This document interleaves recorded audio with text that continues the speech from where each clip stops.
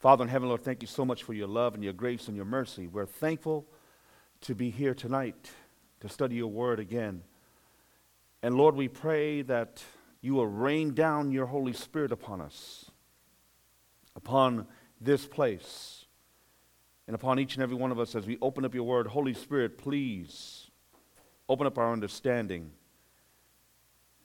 and give us insight into your word. And I also pray that Jesus will be lifted up tonight in our study. In his name we pray it. Amen. Okay.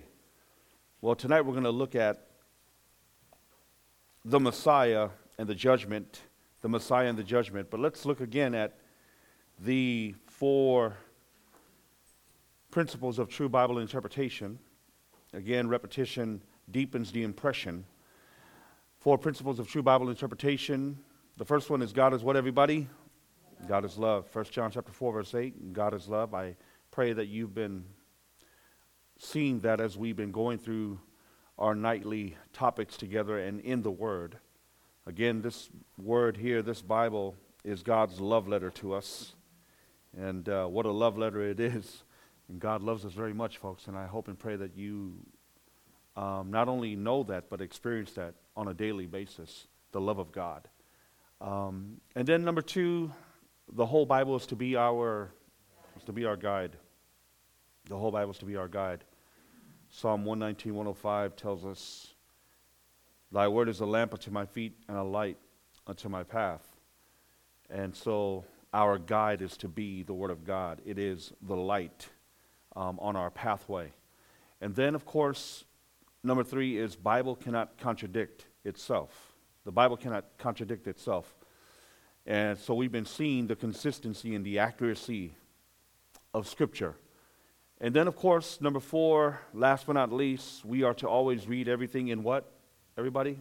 In context. It's important to read in context. So let's take a look tonight at the Messiah and the judgment. The Messiah and the judgment.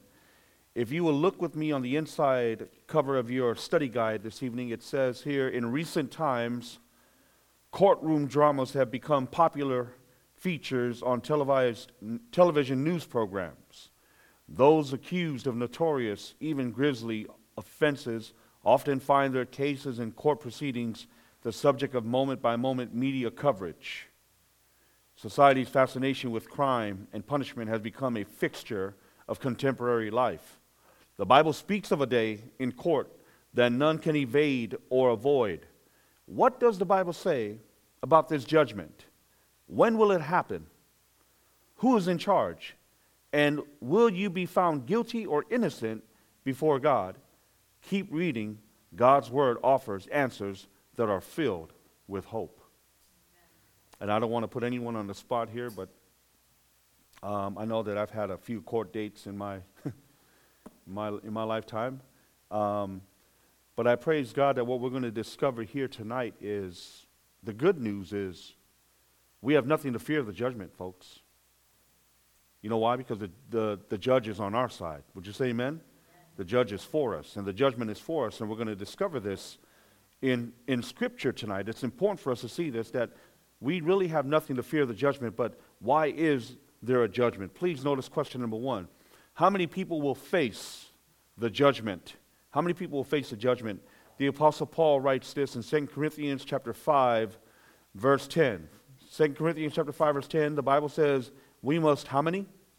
All appear before the judgment seat of Christ, that each one may receive the things done in the body according to what he has done, whether good or bad. So we must all appear, the Bible says, before the judgment seat of Christ. Every person will face the judgment and answer for the decisions made in this life. As serious as this is, there is no need to be afraid of this event. God's word reveals that if you put your trust in Jesus, you can look forward to the judgment with confidence. Would you say amen? So we got to put our trust in Jesus. And we can look forward to the judgment with confidence. Friends, we can look forward to the judgment with confidence. Please notice question number 2. Will the judgment take place prior to the second coming of Jesus? Will the judgment take place prior to the second coming of Jesus?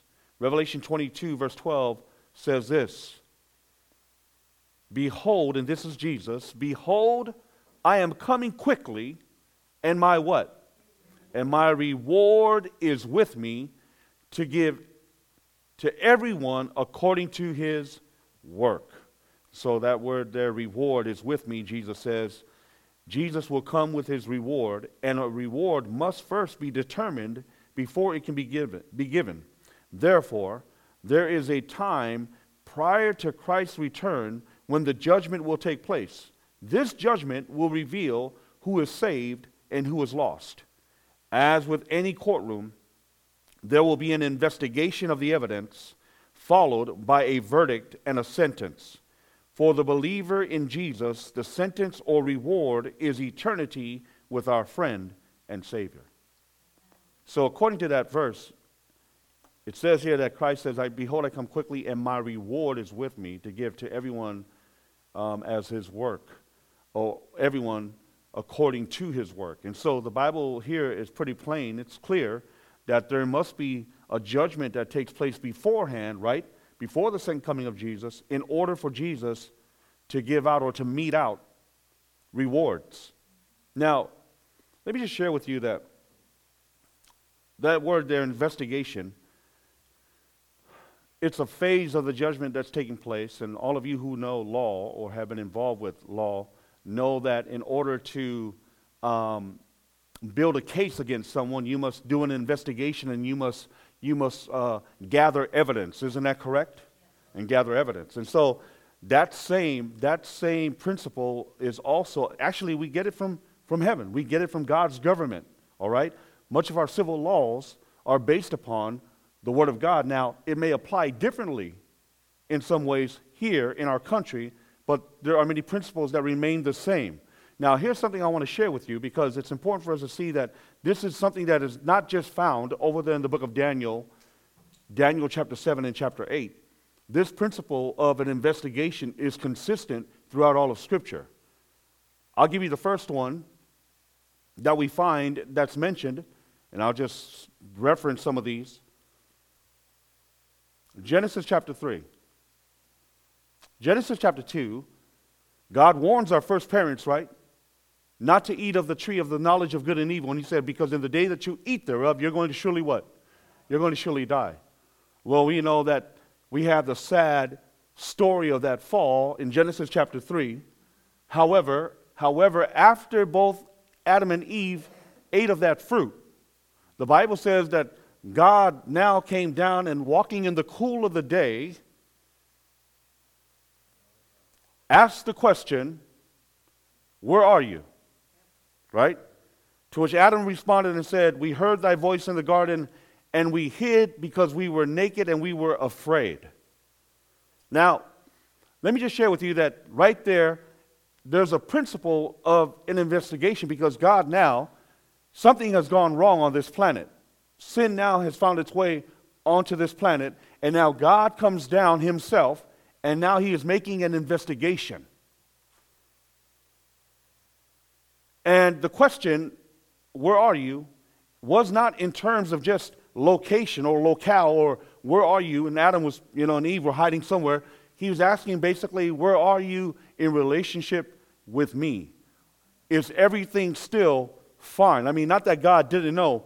And then when you even look at the questioning that God asked, there's an investigation going on, because God is already in the process of trying to reconcile them to himself. Do you see that?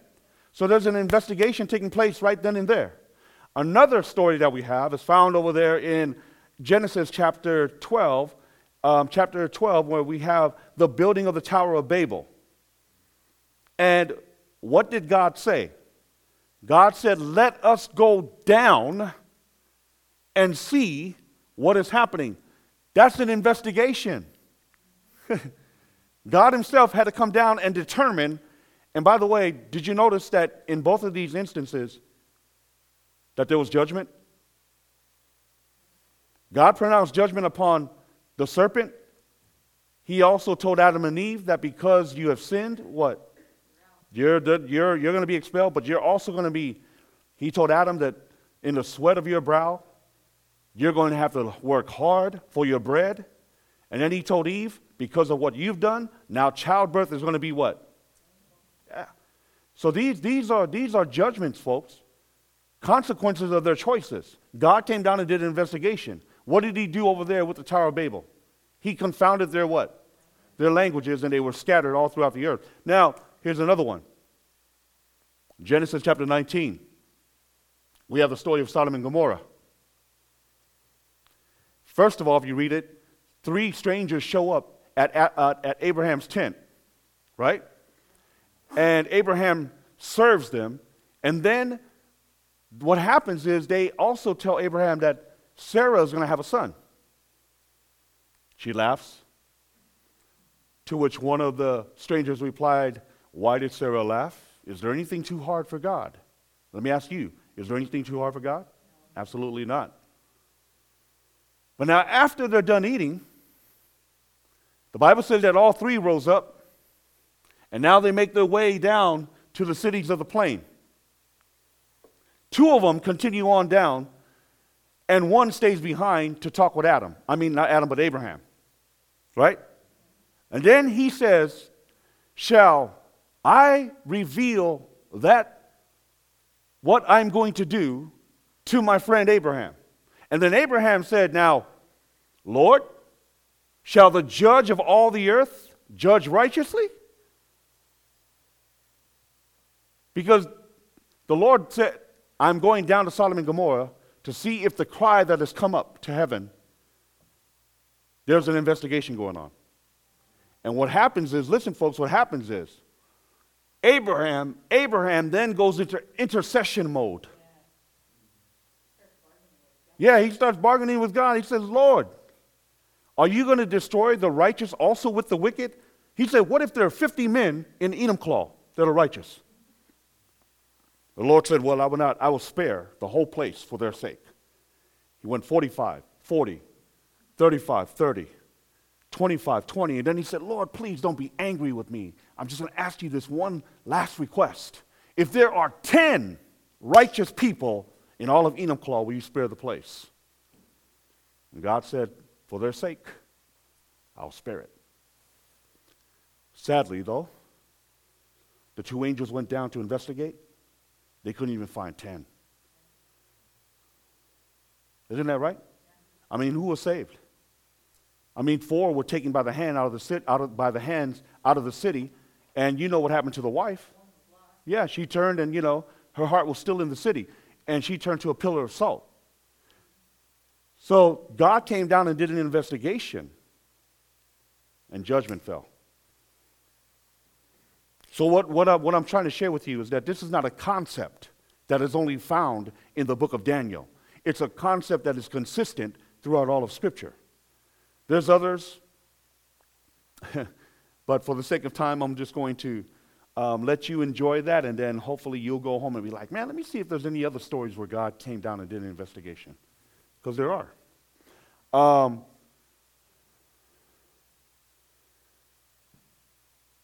By the way,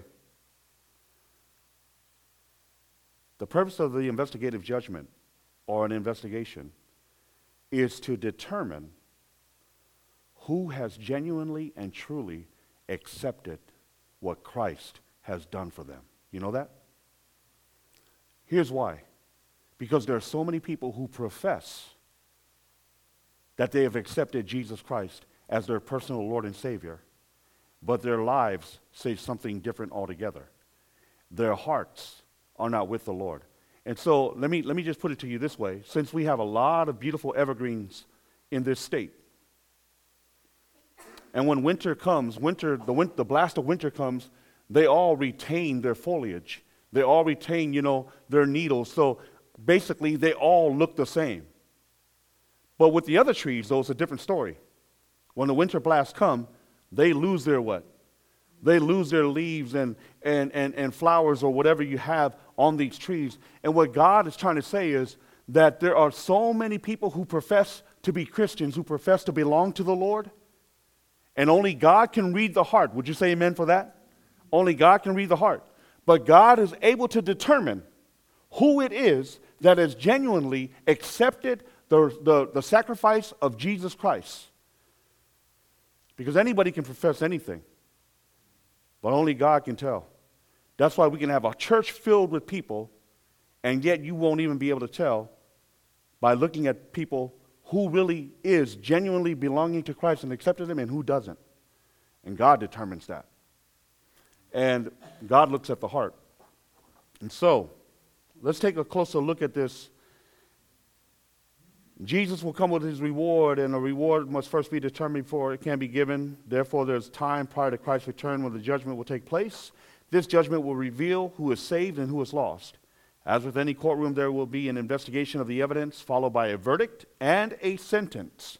For the believer in Jesus, the sentence or reward is eternity with our friend and Savior. And by the way, what I'm just mentioning to you as well, that's why over there in Matthew chapter 7, verse 21 and 22, it says that not everyone that says to me, Lord, Lord, will enter into the kingdom of heaven. Now, who calls Jesus Lord? The Hindus? No. The Buddhists? No. Christians. And so that's speaking to the Christians. He said, not everyone that saith unto me, Lord, Lord, shall enter into the kingdom. And please notice question number 3. How did the prophet Daniel describe the judgment? How did the prophet Daniel describe the judgment? Daniel chapter 7, verses 9 and 10, the Bible says this: I watched till thrones were put in place, and the Ancient of Days was seated. The Ancient of Days was seated. The what? The court was seated, and what else? The books were opened. Okay? So Daniel here sees a judgment scene. Daniel in vision saw the judgment in heaven's sanctuary. God sat on his throne. The court was seated. Millions of angels were present.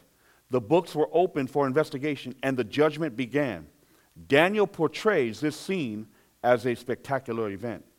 And if you read the context of Daniel chapter 7, you'll see that there's a meeting there between the Ancient of Days and the Son, and one that looked like the Son of Man or the Son of Man. So we can deduce from there that the Ancient of Days is none other than God the Father, and the Son of Man obviously is Jesus Christ, because that's the title that he's given. Okay? So that's the scene that we have in Daniel chapter 7, verses 9 and 10. Please notice question number 4. What is the purpose of the judgment? What is the purpose of the judgment?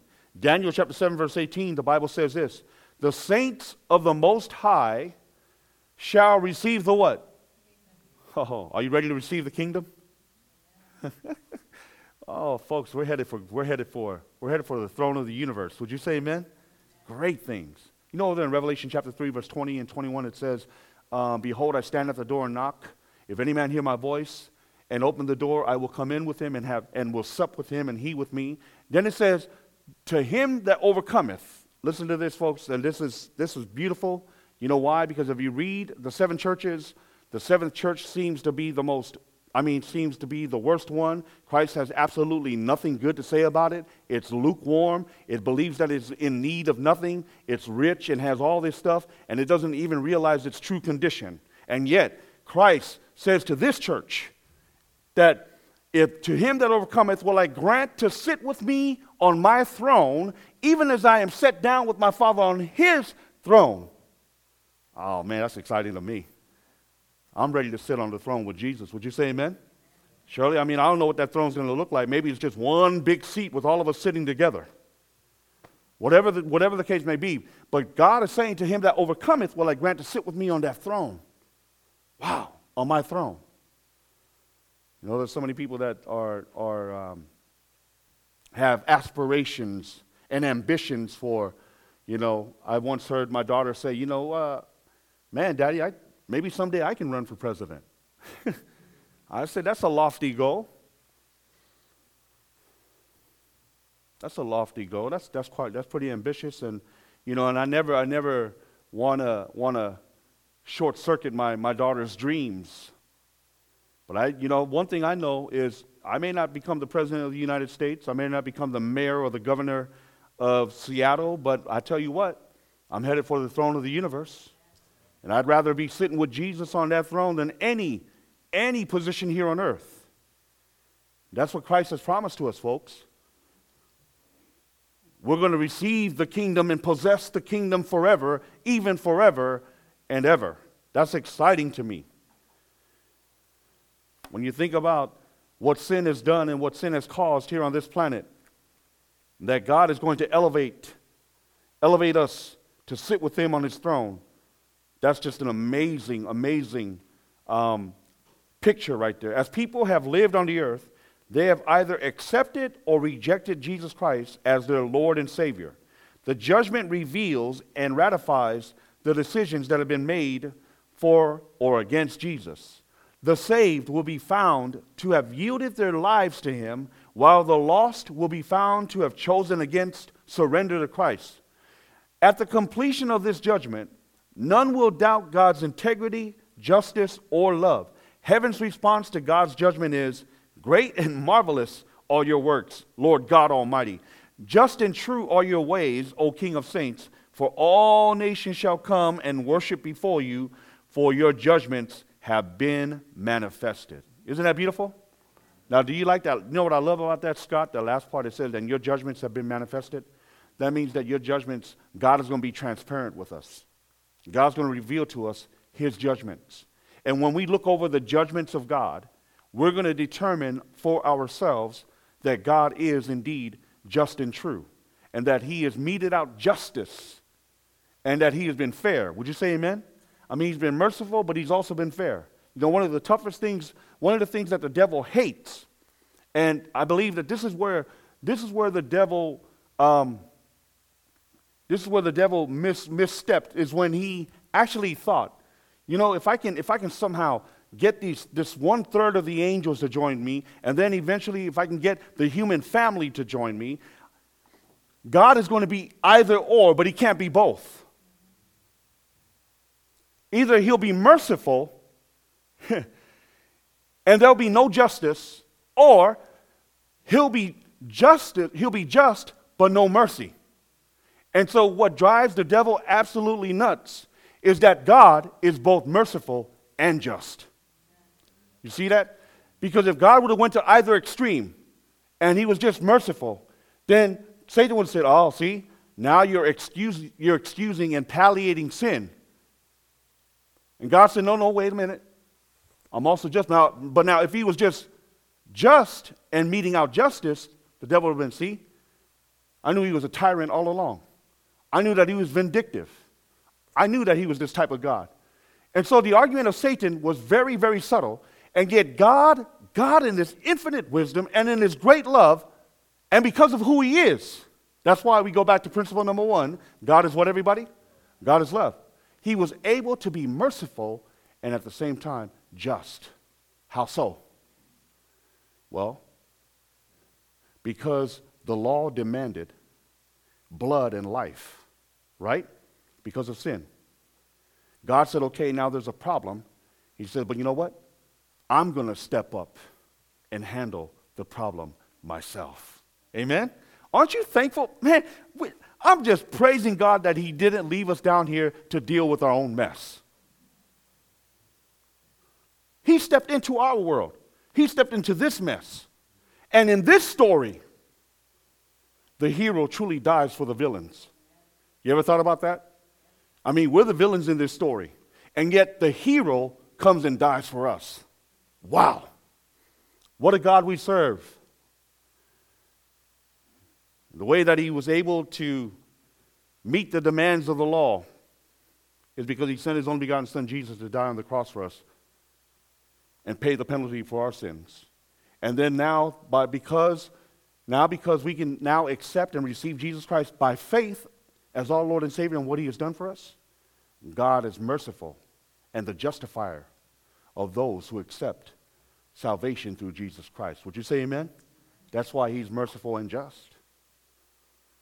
Oh, beloved, we have nothing to fear of the judgment as long as we have Jesus. Question number 5, on what basis will people be judged? On what basis will people be judged? Please notice what it says in Ecclesiastes chapter 12, verse 14. Ecclesiastes chapter 12, verse 14, the wise man Solomon writes this.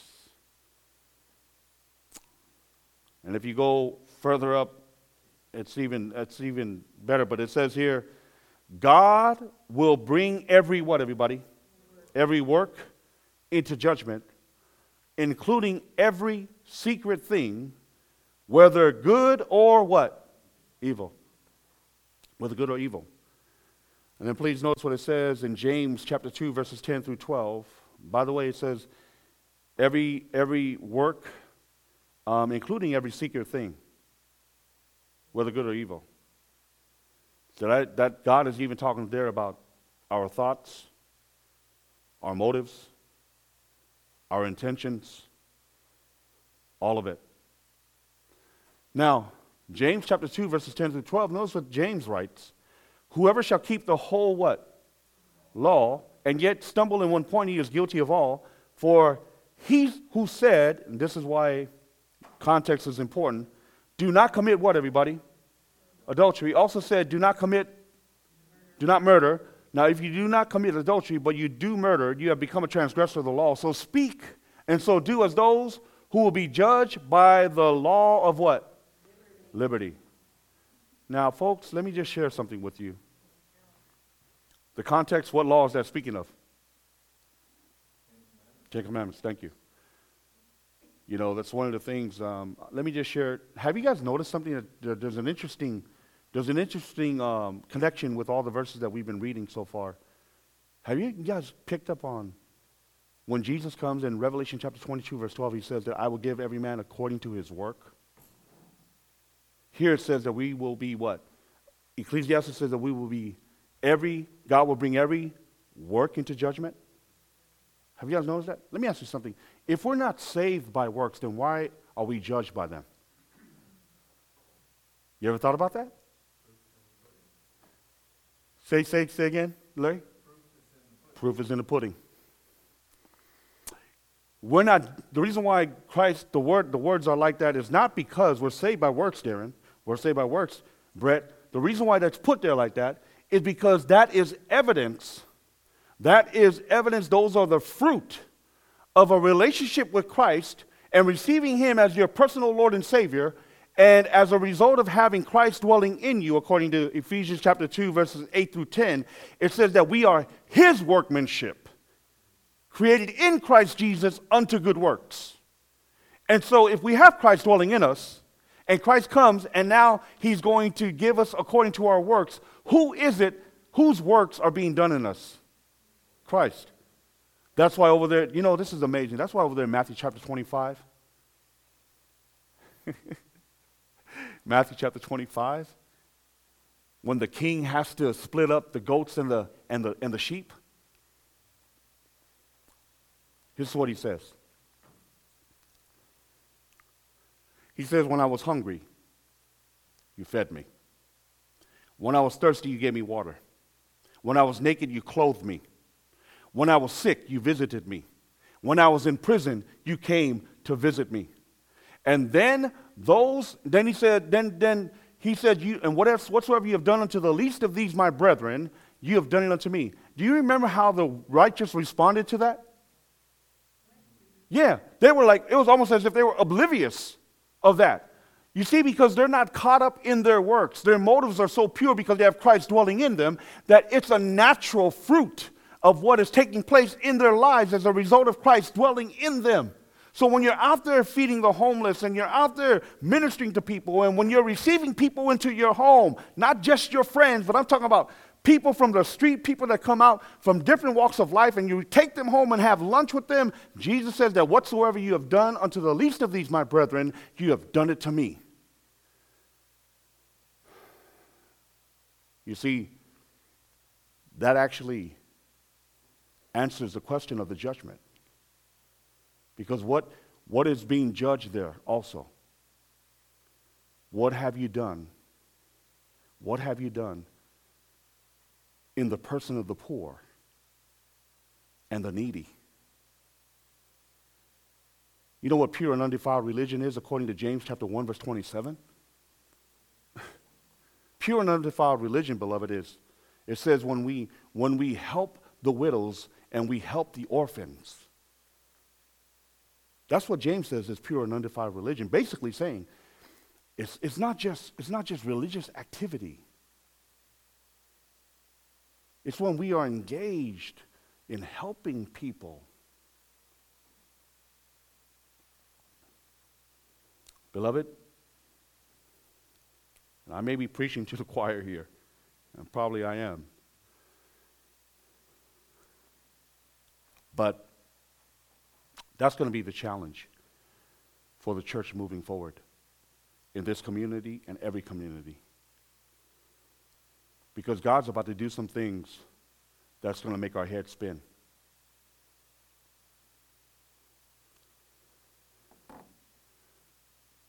What are we going to do when somebody walks up in here and, maybe looks like a wild man or looks crazy, doesn't dress like we do, doesn't eat what we eat? What are we going to do if a couple of the same sex walks in holding hands? They want to come and worship with us. Well, some people will just flip out. Pastor, you see, what are we going to do? What you mean what you're going to do? You invite them in, have them come in with you, sit down in the pews, and sit right next to them, and make them feel welcome. And if the Holy Spirit moves upon you, invite them home or bring them for a fellowship meal. Now, please don't misunderstand, folks. Please do not misunderstand what I'm saying. I'm not saying that we condone or we compromise. What I'm saying is that whoever comes through these doors, we ought to have the spirit and the love of Christ for everyone that comes through our church doors. Would you say amen?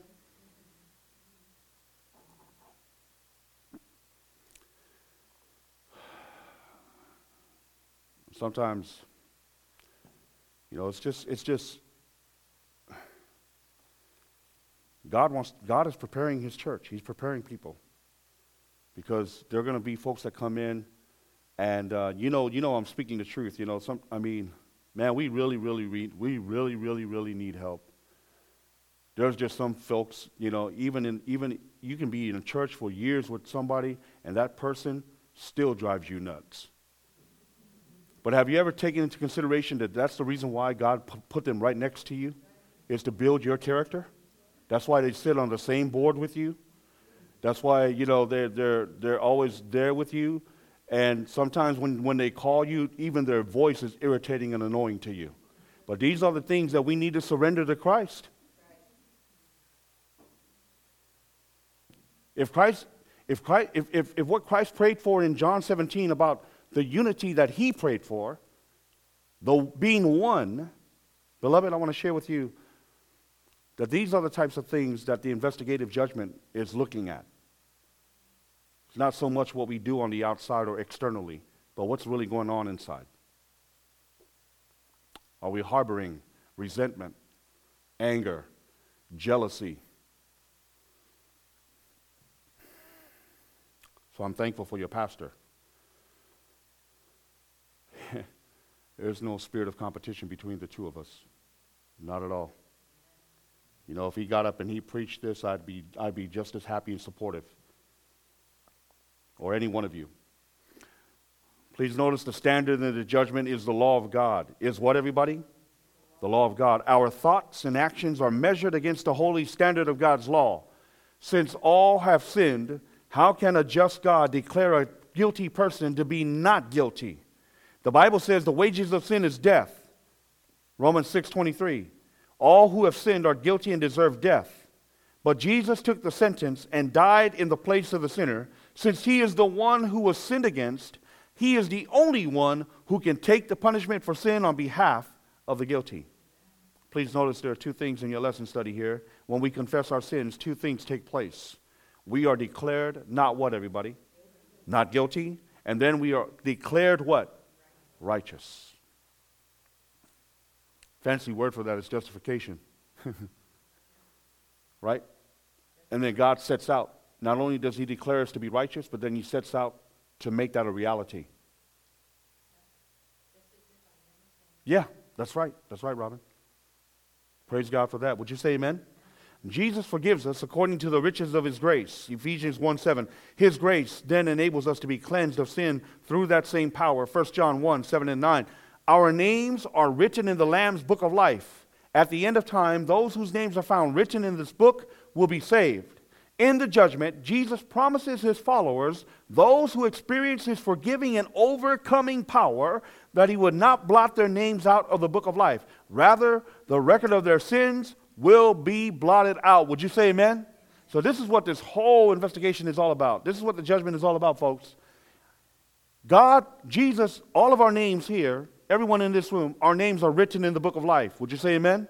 Praise be to God. But now, the investigation now is going to determine whether or not God is going to either, and he doesn't want to do this, according to 2 Peter chapter 3, verse 9, I've quoted this so many times, that the Lord is not slack concerning his promise, as some men count slackness, but is long-suffering to us word, not willing that any should perish, but that all should come to repentance. And so what happens is that God doesn't want anyone to perish, and he wants our names to remain in the book of life. But we have a choice in the matter. And if we choose not to have Christ remain as our Savior and Lord, guess what, folks? Our name will be removed from the book of life. But that's not what God wants to remove. What God wants to remove, he wants to remove and blot out our sins. Would you say amen? That's what he wants to take out.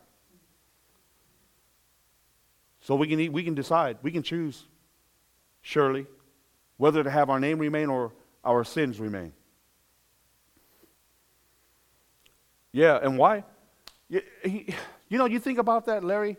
That's really not that hard of a choice. Think about just you personally. I'm thinking about myself personally. Man, I know what sin has caused in my own personal life. The misery.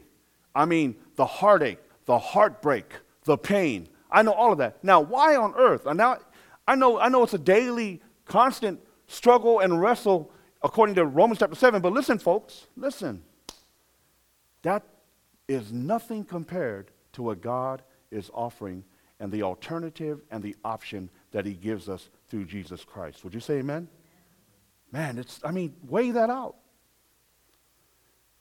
The last few funerals that we've been involved in, my cousin who's in seminary right now in Michigan and is on his way to becoming a pastor as well. He shared at our nephew's funeral. And I said, wow. He read Psalm 46. God is our refuge and strength, a very present help in trouble.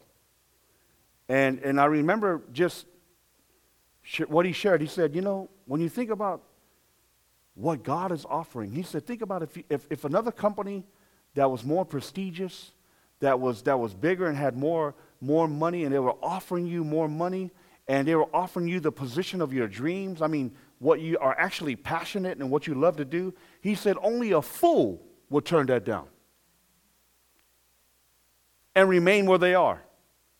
And yet, God is offering us something greater than what we currently have. And yet there's so many people who still choose the world. You know what, folks? I want to share with you. You choose the world, you lose both. You lose heaven and the world. You choose God, you get it all. Amen? Oh, wow. That's why over there in Matthew chapter 5, I believe it's verse 5, it says, blessed are the meek, for they shall inherit the what? Inherit the earth. So let's move on. That's question number 5. Question number 6, when does the judgment begin? When does the judgment begin? For 2,300 days, then the sanctuary shall be what, everybody? Cleansed, all right? And all of you know this language and what this text is speaking about. In Daniel chapter 9, verse 20 through 22, the angel Gabriel appears to Daniel, the same angel seen in the vision of chapter 8. At the beginning, Daniel 9:21, Gabriel provides the starting date of the judgment when he tells Daniel about a period of 2,300 years.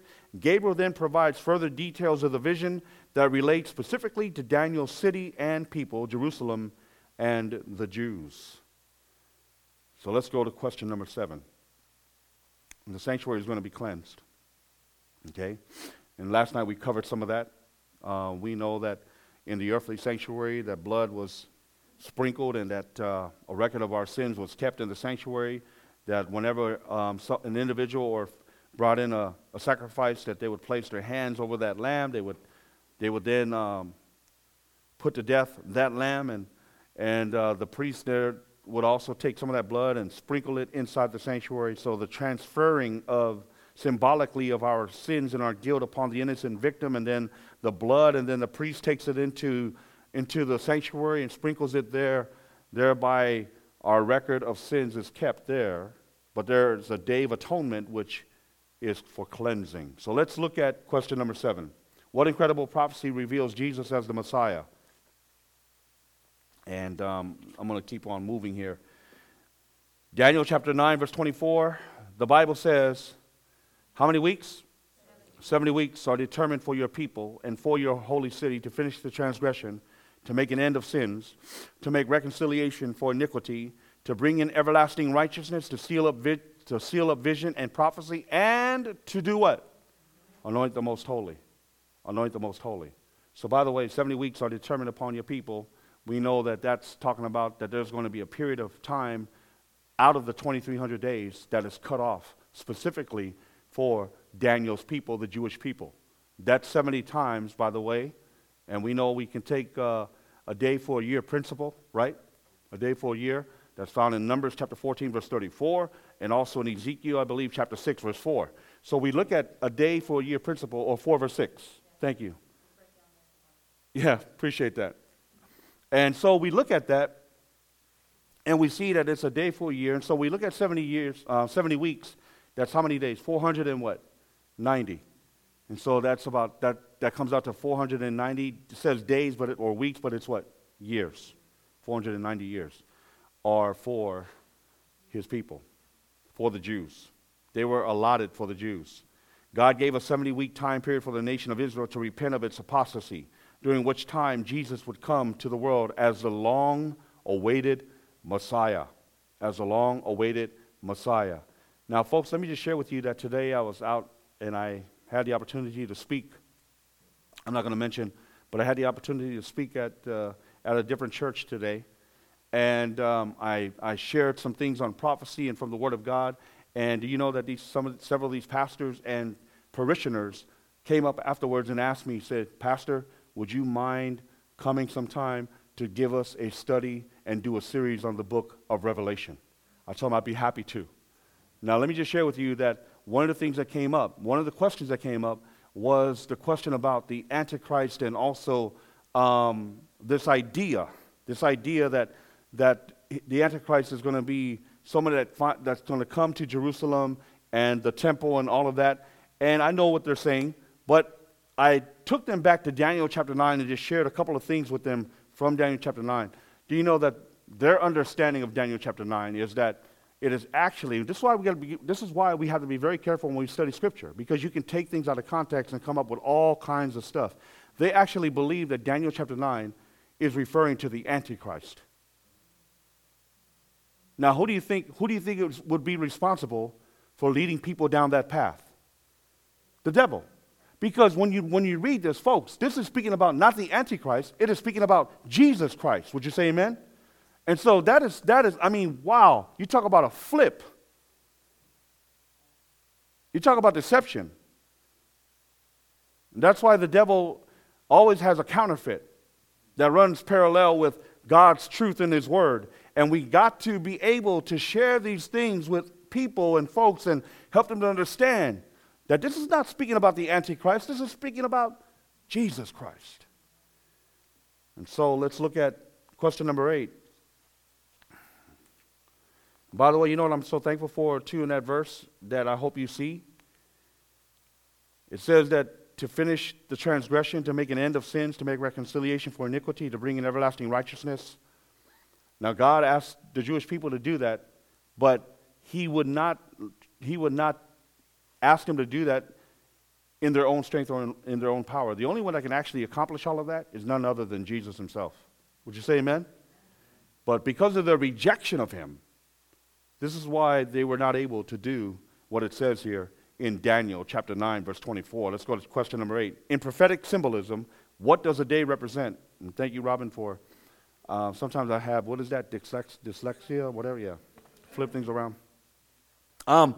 Ezekiel chapter 4, verse 6, it says, I have laid on you a day for each what? For each year. So that's what it says there.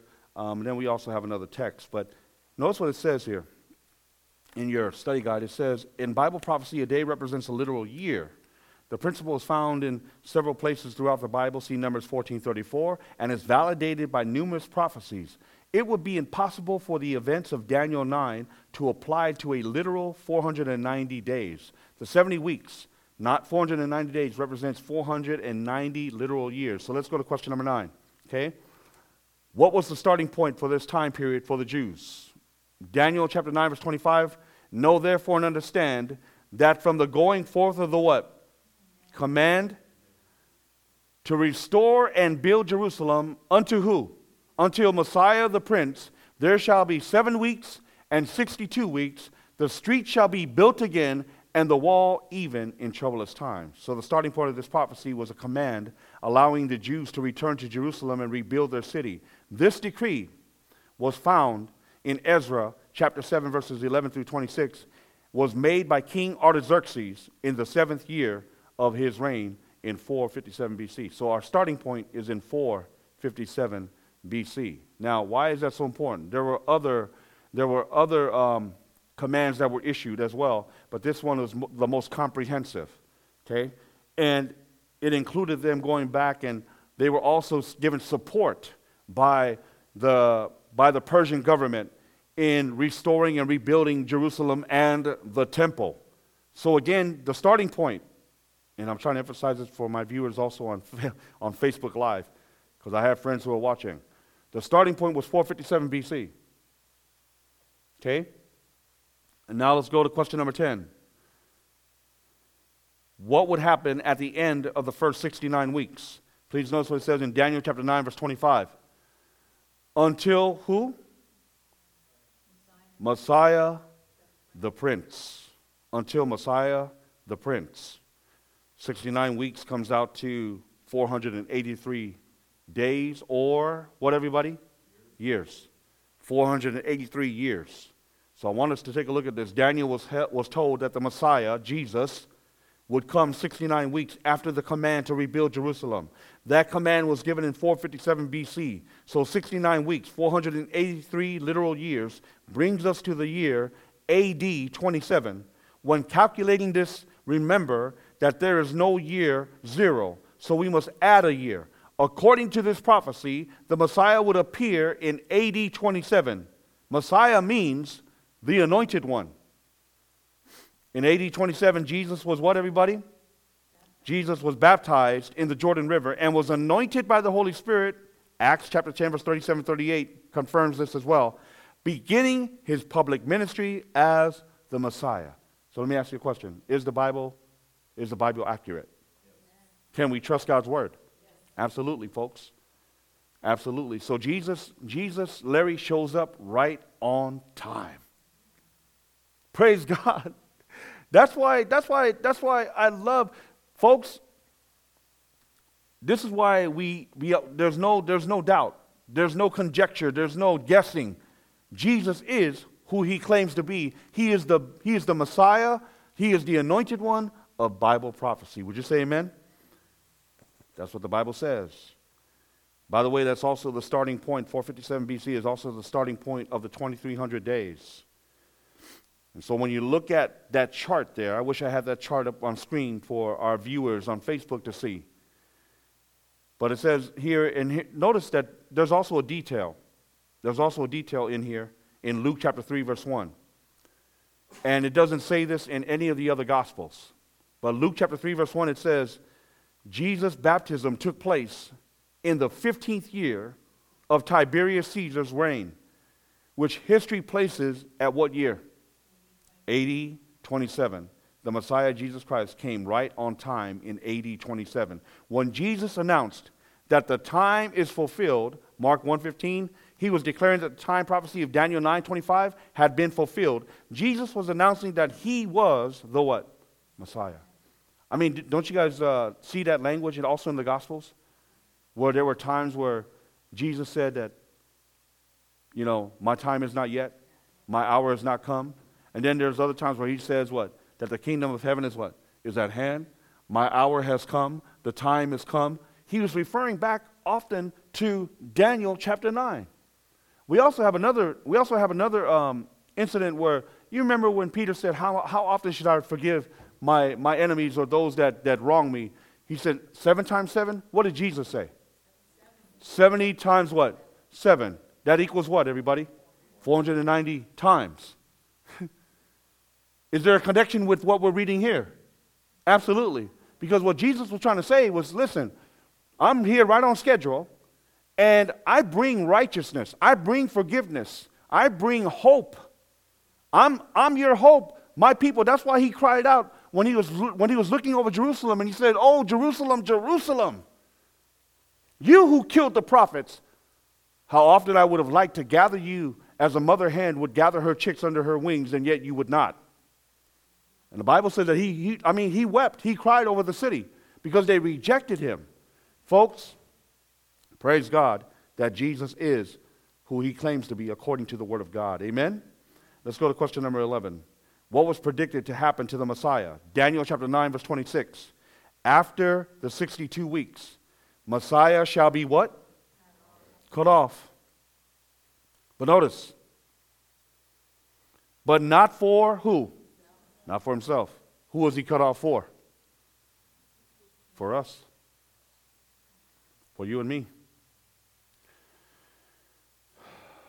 Daniel predicted the death of the Messiah. Jesus would die for the sins of the world. Let's go to question number 12. What would happen in the middle of the last week of this prophecy? Remember, there was 483 years. There's one more week. Jesus' ministry began in 27 AD. He was crucified. We're going to discover in the midst or in the middle of the week. That's 3.5 years later of that week. Please notice what would happen in the middle of the week.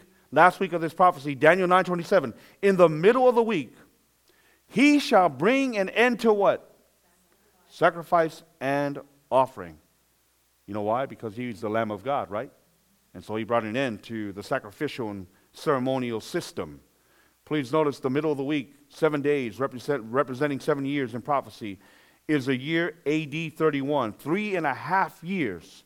3.5 years after the coming of the Messiah in the autumn of AD 27. When Jesus died, notice this. When Jesus died, the curtain in the temple was miraculously torn from top to bottom. Mark 15:38, indicating that the sacrificial system was now obsolete because Jesus, the true Lamb, had died for the sins of the world. Would you say amen? And so an invisible hand took that curtain. And we're told that that curtain, Gary, was probably the thickness of a man's hand. And so imagine that curtain being torn, ripped down from the top to the bottom. And Jesus, when he died, he brought an end to the sacrificial system. In the temple service, the Passover lamb was sacrificed once a year on a specific day and at a specific time, the afternoon of the 14th day in the Hebrew month of Nisan.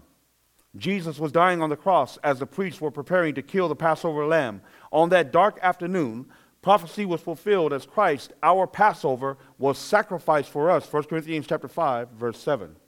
This time, prophecy demonstrates that the Bible can be trusted and that Jesus Christ is the true Messiah of Bible prophecy. Praise be to God. Praise be to God. How's your faith tonight?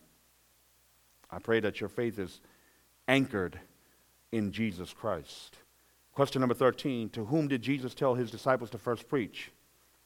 Please notice, in Matthew chapter 16, or Matthew 10 rather, verses 5 and 6, do not go into the ways of who? Of the Gentiles. And do not enter a city of the Samaritans, but go rather to the lost sheep of the house of who? Israel. Okay? Because again, Jesus was on a specific timetable. He was fulfilling his Father's prophetic timeline.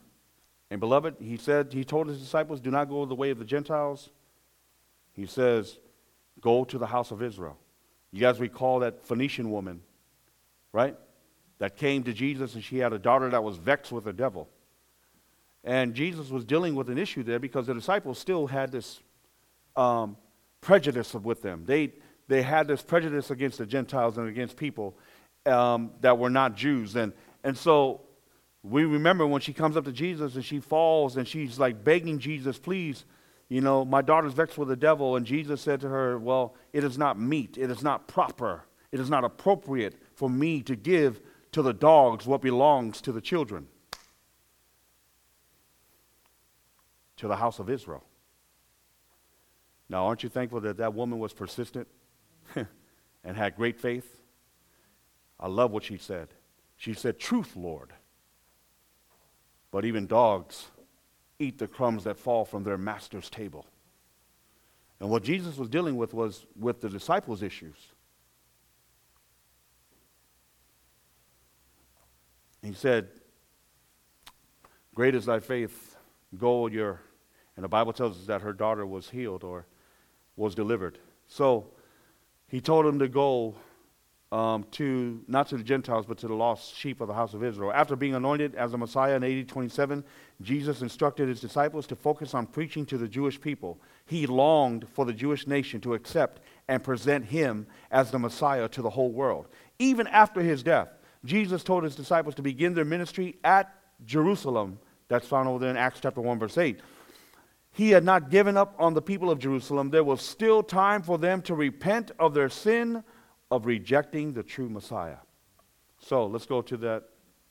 What warning did Jesus give to the people of Israel? Matthew chapter 21, verse 43. Please notice what he said. Matthew 21, verse 43. The kingdom of God will be what? Taken from you and given to a nation bearing what, everybody? Bearing the fruits of it. So Jesus was warning the Jewish people. He said, listen, because you're going to reject me, because you're rejecting me, and you are not producing the fruits, he said, I'm going to take it from you, and I'm going to give it to a people that will bear and reproduce these results in the fruits. Beloved, I want to share with you that even as a church, God has blessed us with so much to share.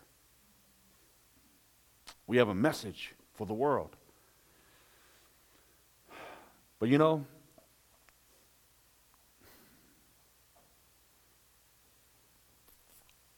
I think sometimes we get so caught up on, and the Jewish nation is a lesson for us. If we get caught up with rituals and forms and traditions, and we make certain things in the church more important, and we forget about the mission of Christ, then we've missed the mark. We've missed it, folks. I'm not saying that these good things are not good things, but there's something there seems to be a disconnect. And I believe that God is going to do something. He's going to produce a people that, their whole mind is on the mission of Christ and reaching out to people. And I mean, this is what this is what Jesus has commissioned us to do, is to take this gospel, this good news that we have, and to share it. Jesus loved the people of Jerusalem. He knew the prophecy of Daniel 9, and he passionately warned them about refusing to accept the gift of salvation. Jesus declared that the great promise of a glorious future would be taken away from the Jews and given to another people. Okay, let's go to Acts. Question number 15. I'm almost done here, folks. Question number 15. By the way, so Shirley, we're in the last week, right? We're in the last 7 years. Jesus' ministry, public ministry, began in AD 27 when he was baptized. 3.5 years later, in the middle of the week, he was what? Crucified. Not for himself, but for us. Now, how many years remain of that last week? 3.5 more, okay? 3.5 more. Now, this is important because the gospel then continues to go out to Jerusalem and to the Jews. And notice what the Bible says in Acts chapter 15. When did the gospel really begin to go to the Gentiles? Please notice what the Bible says in Acts chapter 8, verses 2 and 4. Devout men carried Stephen to his burial. Therefore, those who were scattered went where? Everywhere, preaching the what? Preaching the word.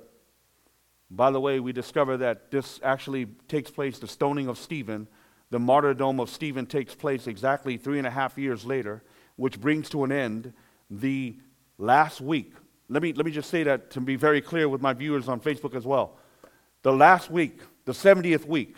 By the way, it's all one whole 70 weeks consecutively. There's no gap theory. There's no 69 weeks in the past or in past history, and then all of a sudden God gaps out the 70th week for the end of time in which the Antichrist is going to show up, or there's going to be 7 years of tribulation. By the way, that 7 years of tribulation is not in the Bible. Again, we're here to discover what the Bible really what the Bible really says. So the gap theory is not biblical. These are 70 consecutive weeks, or 490 years that was allotted, cut off for the Jewish nation. In the 70th week, or the remaining 7 years, Jesus was anointed.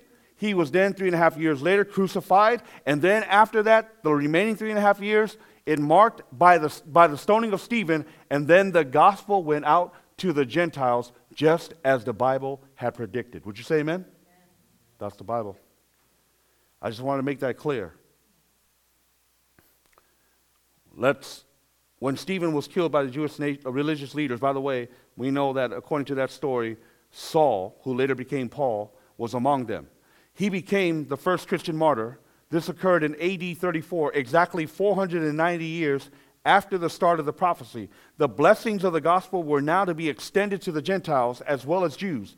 Israel was no longer God's exclusive nation. Today, all who accept Jesus Christ, including Jews, are considered part of God's modern Israel.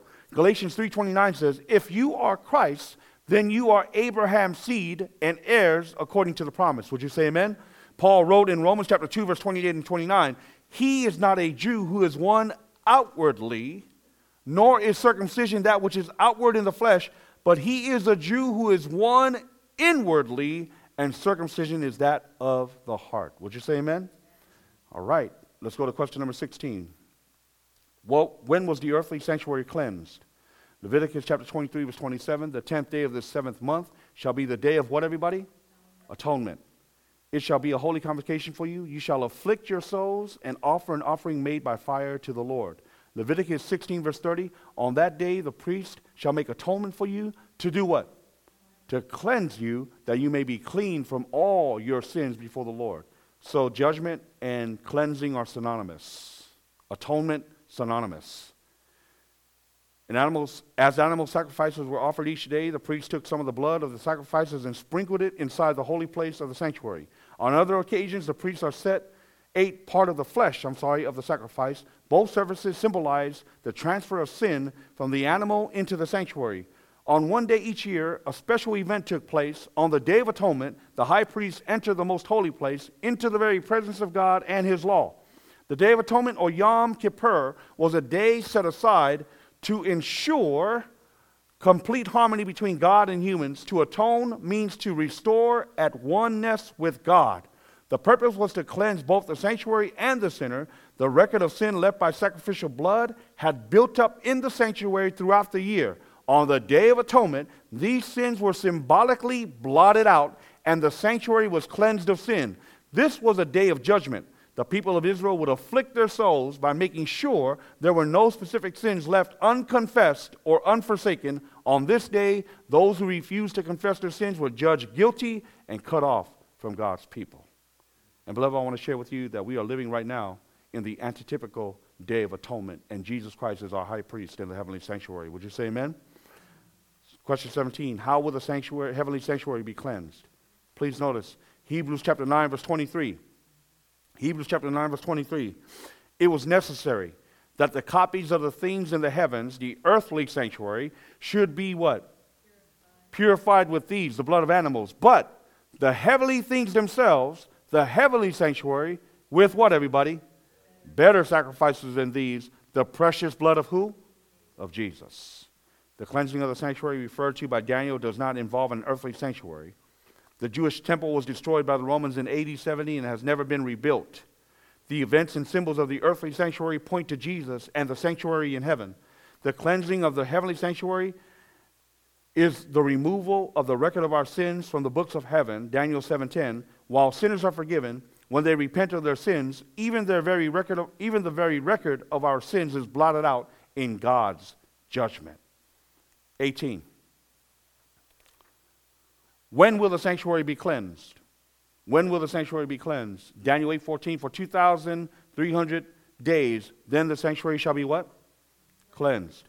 So we know that there's a starting date for when this judgment begins. All of you know this. The starting date of the prophecy was a command allowing the Jews to return to Jerusalem and rebuild their city, Daniel 9:25, which was issued in the year 457 BC.